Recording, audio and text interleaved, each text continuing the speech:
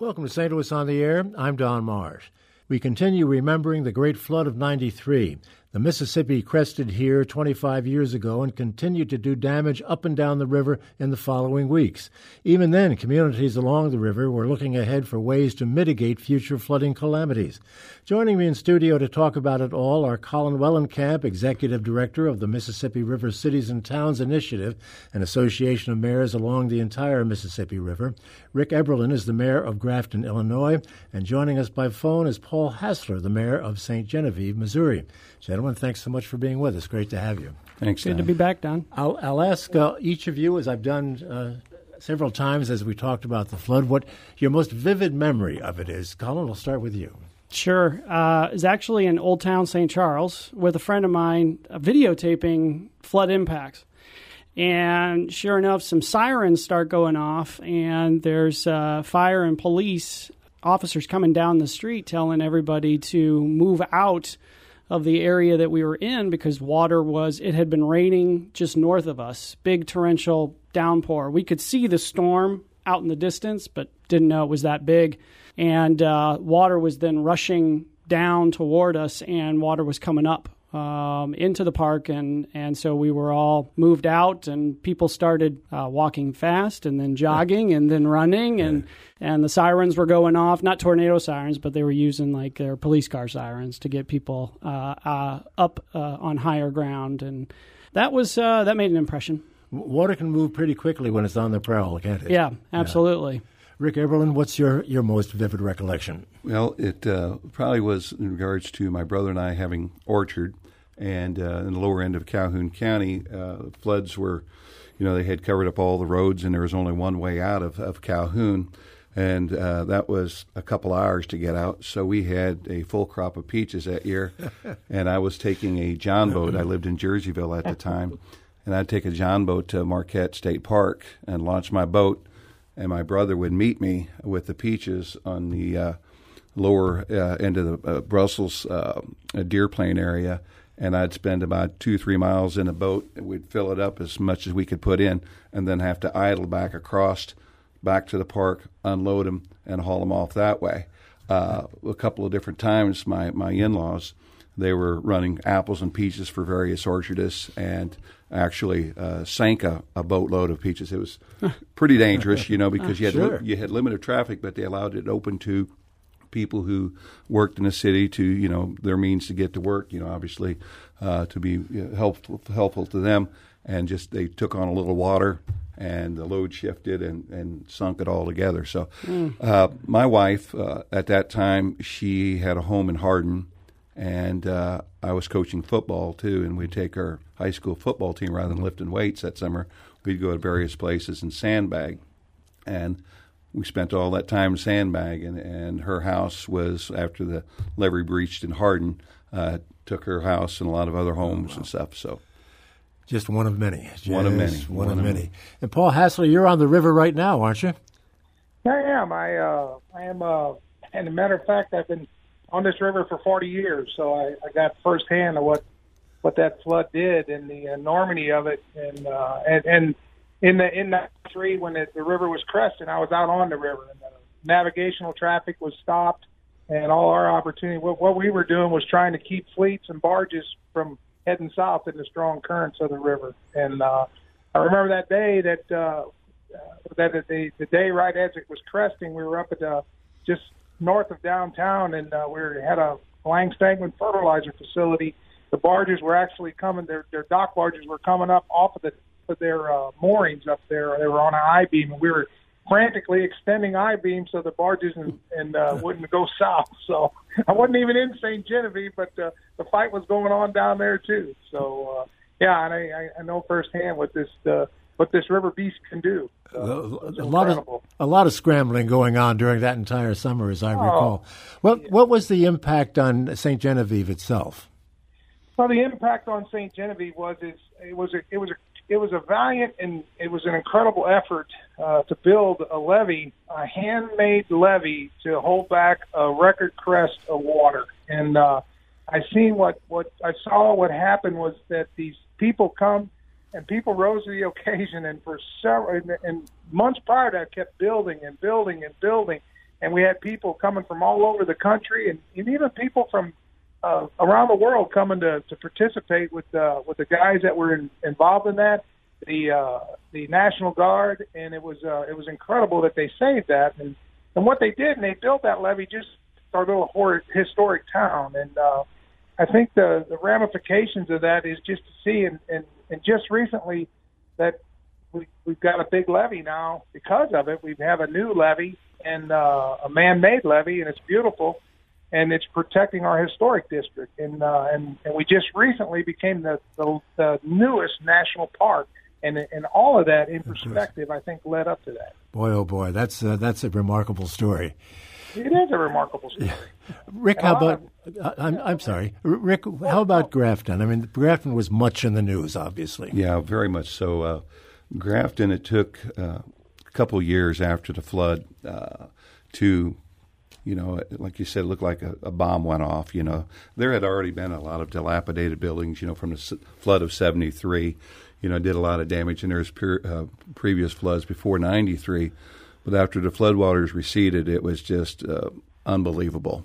And, one thing sticks out was Vice President Gore, Jim Edgar, Carol Moseley Brown. They came through and, what to do. What are you going to do, And they decided to basically relocate much of old Grafton, and they developed Grafton Hills subdivision.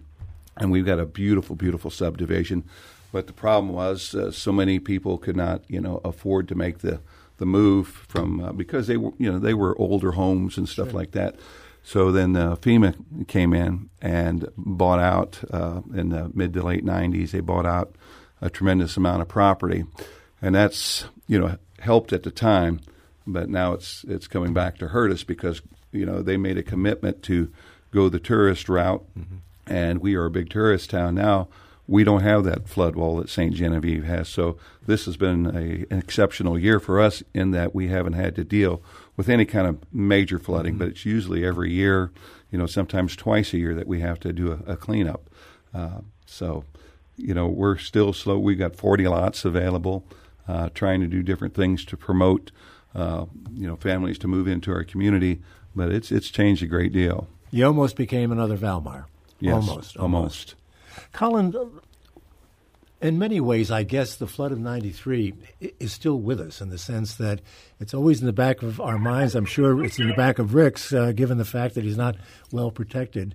Give us some sense of that, of how people up and down, towns and communities up and down the river are dealing still with the flood of '93. It was, little did we know at the time, it was a door number one through a series of doors that we would go through as time went on. And each time the disasters that the region was encountering, the time between them was condensing.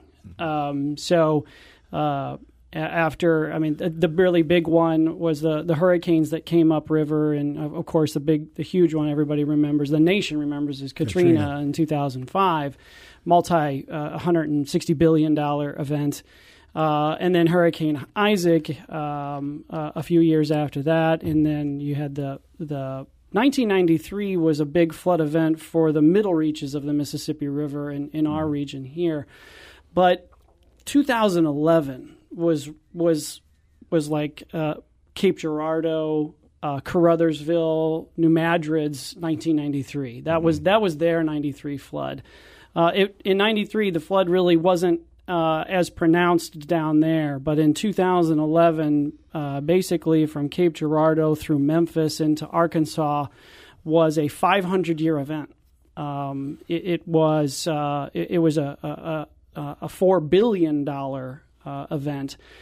Then the year after that, we had the 2012 drought, which was a 50-year drought. So we went from one extreme to the other, and that was a $35 billion event because you weren't just talking about the river valley. You were talking about many states just drying out terribly. And then the floods of 2016, the floods of 2017, and it keeps going on and on. So every time we think we've got it, another one hits and you reevaluate. But I think the trends that have begun are really moving away from walling off the river.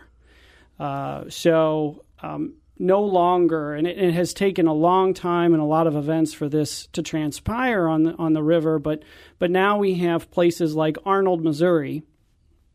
Mayor Counts. He doesn't want a levee. He doesn't want a flood wall. Mm-hmm. He sits at the confluence of the Merrimack and the Mississippi. Mm-hmm. And he has told me, he's a member of our Association of Mayors on the Mississippi River, and he has said, Colin, I've never seen it like this where I've had to deal with these floods every single year. And but he doesn't want to wall off his city from his most attractive asset, the riverfront. Mm-hmm. But he wants to do what Davenport did, and what other cities are embracing more and more, and what Mayor Eberlin has done in his city is really wants his flood control to be a riverfront park, green space that is designed to flood. And Davenport's actually won international awards for this because they were one of the earlier adopters of this method of flood control. Design parts of your city, and not every city can do this. You know, some cities are just not, your geography is just not appropriate to make this work. But where you can do it, if you can cordon off strategic areas of your city to create very critical flood slack, and you have more of a natural solution than a gray infrastructure solution, then it's a lot cheaper. You have a lot less maintenance costs, and you get these ancillary benefits like, well, you get a park, and everybody wants to be by the park. Businesses want to be by the park. People want to recreate in the park. That brings in money. There's other fantastic examples of this across the country, like Louisville's Riverfront Park, which brought in $500 million in just its first few years of existence, and brought in the Bourbon Tour, and everything else came shortly behind it. So it's, these new solutions have a lot of ancillary benefits, and that's why you've got a little bit of a mix here. So you've got Mayor Eberlin, who wanted to keep full access to his river, and now he's reaping the benefits as well as absorbing the risk of that.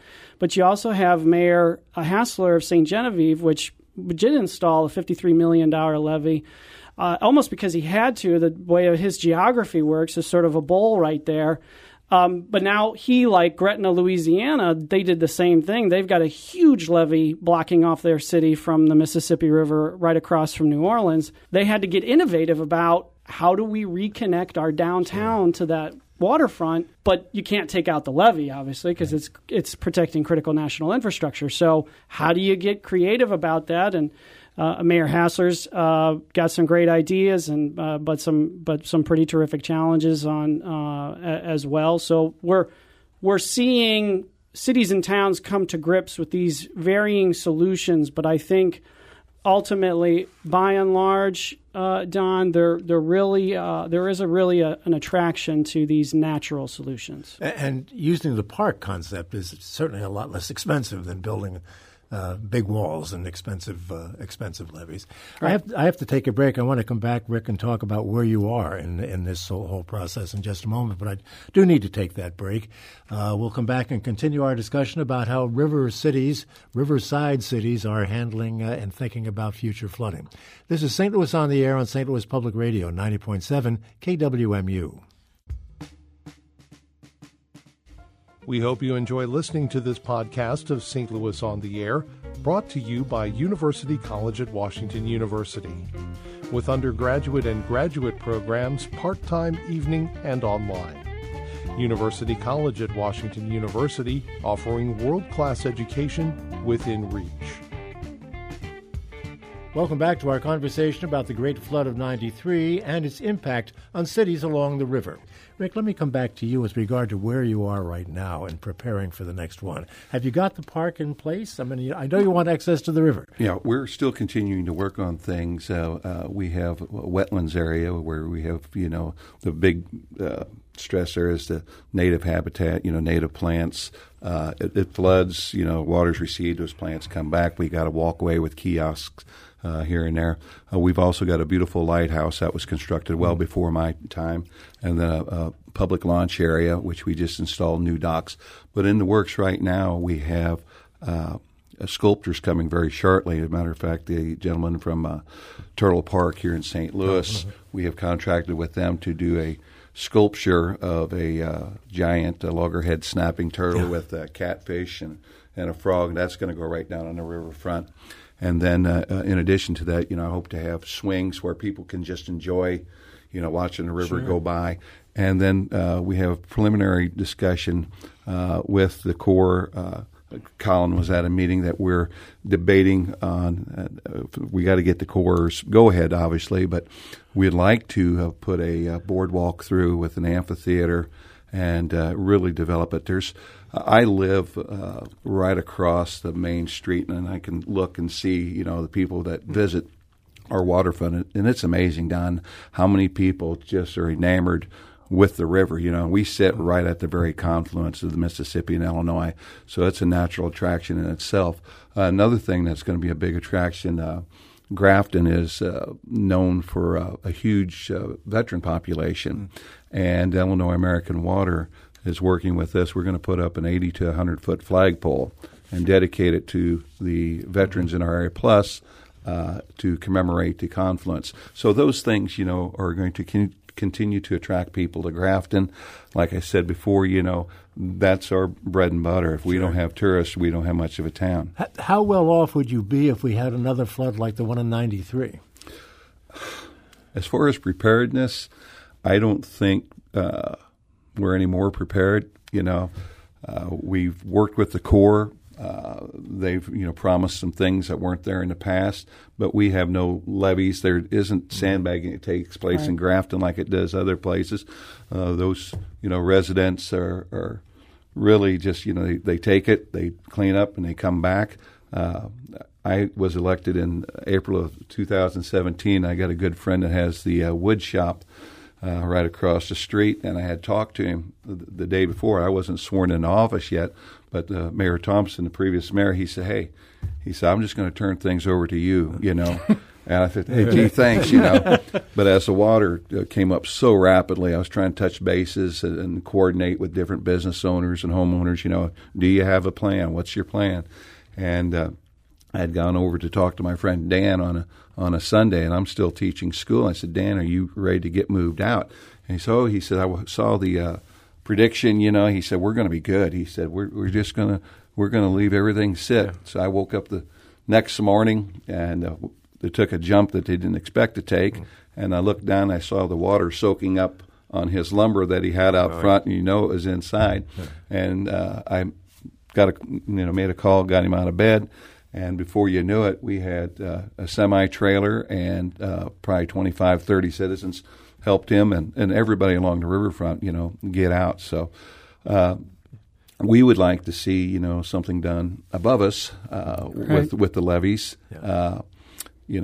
I don't really think it's fair, where we could squeeze, and we don't have the money to do what other communities are doing. There's a lot of big money involved in building the dams higher and the levees higher, And, that all comes down to where we're at, and it's got to have a place to go. So, like I said, it's not just a once in every 5 year or 10 year. It's most every year, and we've been fortunate this year that it was just a minor pain for us, nothing big. People upriver would have to let the river come in order to help you and help Mayor Hassler, too, I'm sure, and anybody downriver. It's just there's no place for the water to go, and it just gets squeezed higher and higher. Right, and that the Sny Levee District, they had built upon that, and they were supposed to have taken it back down, to the normal, and they haven't, and they continue to, to build on it, and so they're protecting the thousands and thousands of acres of farmland, and unfortunately for Grafton, we suffer the wrath of that. Paul Hassler, how do you feel about us above you here? I mean, we've got so much concrete and asphalt in metropolitan areas like this that when we get a lot of rain, it goes into the storm sewers and into the river and down your way. You must get a little tired of that. Well, no, because I'm doing the same thing in St. Genevieve. We've got a levee that'll hold back a 52-foot river. So it's just a domino effect. I'm more concerned with the Merrimack. The last couple in 2015 and 2016, we had enormous flows off the Merrimack River, which is south of St. Louis, that have been really picking up. And matter of fact, in 2015, that flow with the Mississippi put our river. We had almost a 47-foot crest in St. Genevieve, and as a matter of fact, they thought it would go to 50 foot. So our levee, we got a really good levee, and it's beautiful, and I'm very comfortable with it. But I know levees are made by man, and I know what this river can do.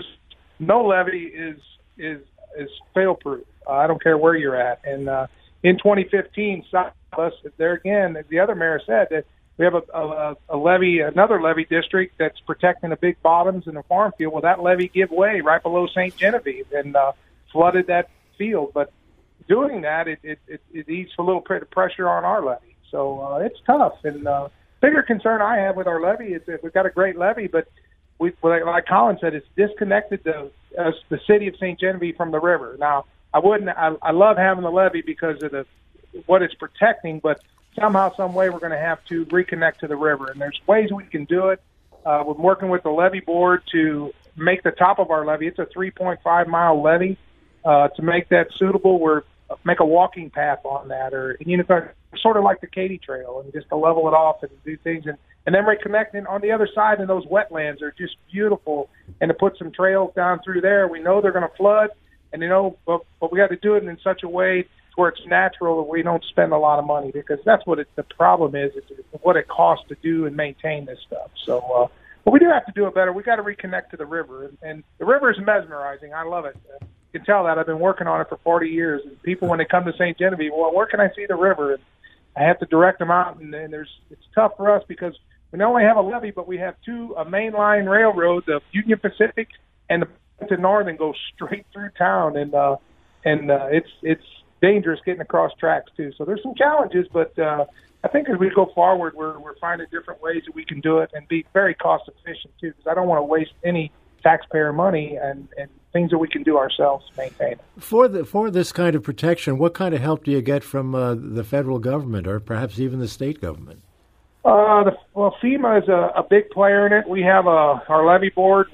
Our citizens also pay a levee tax to maintain our levee, and when we have catastrophic floods and damage, FEMA steps in and helps us to do work. So there is things that go wrong, and when St. Genevieve is a bowl, like Colin said, we have two creeks, the North Kabori and the South Kabori come in. Well, they come in behind the levee, so when that water's up on the other side, you have to pump water from one side to the other, and it's very expensive. These pumps are it's amazing what it costs every day just to pump water when you're pumping, trying to keep the town from flooding within itself.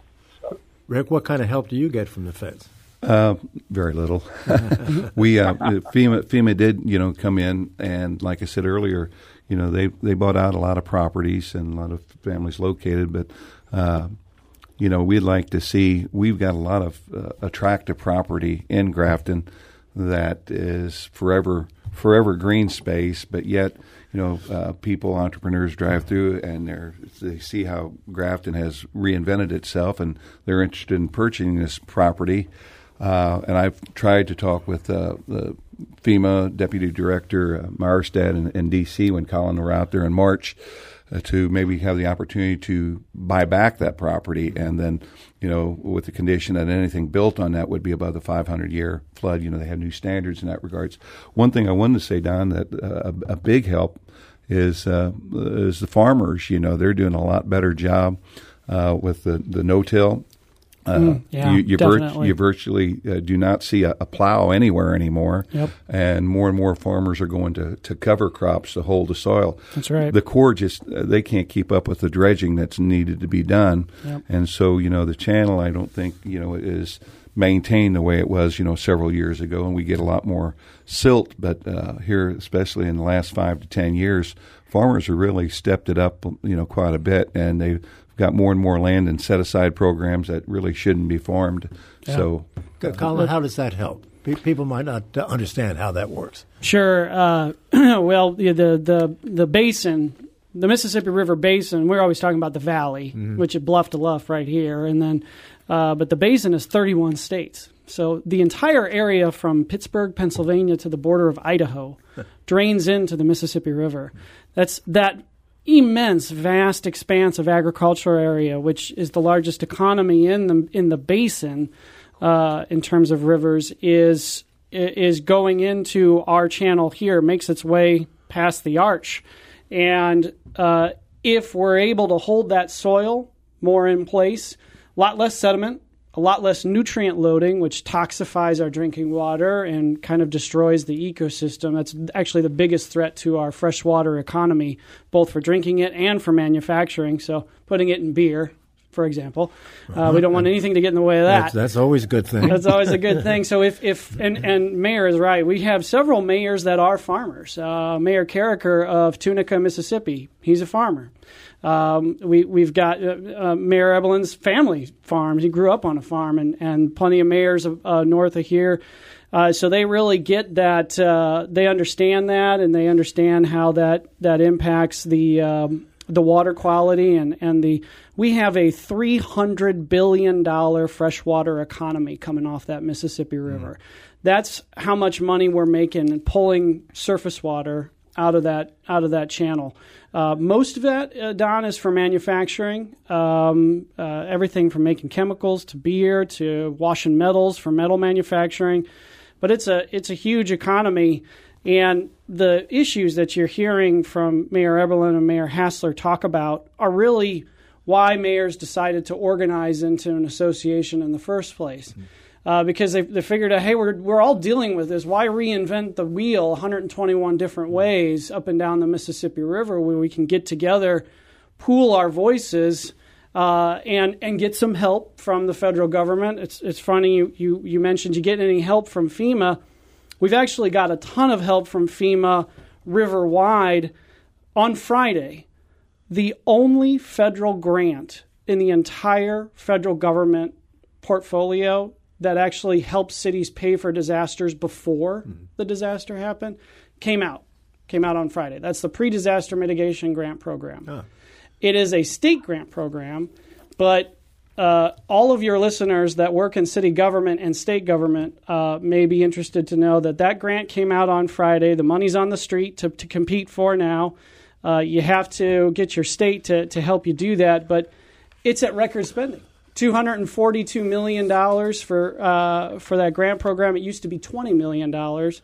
And a lot of that work is due to our own fantastic Senator Durbin and Senator Blunt really went to bat for us on that program to lift it to where it could be usable.